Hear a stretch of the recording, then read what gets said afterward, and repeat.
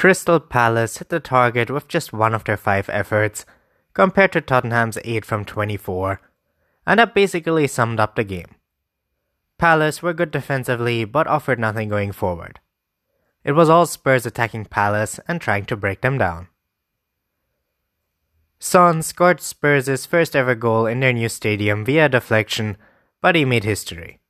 Eriksen also had a good game and was man of the match with a goal and an assist.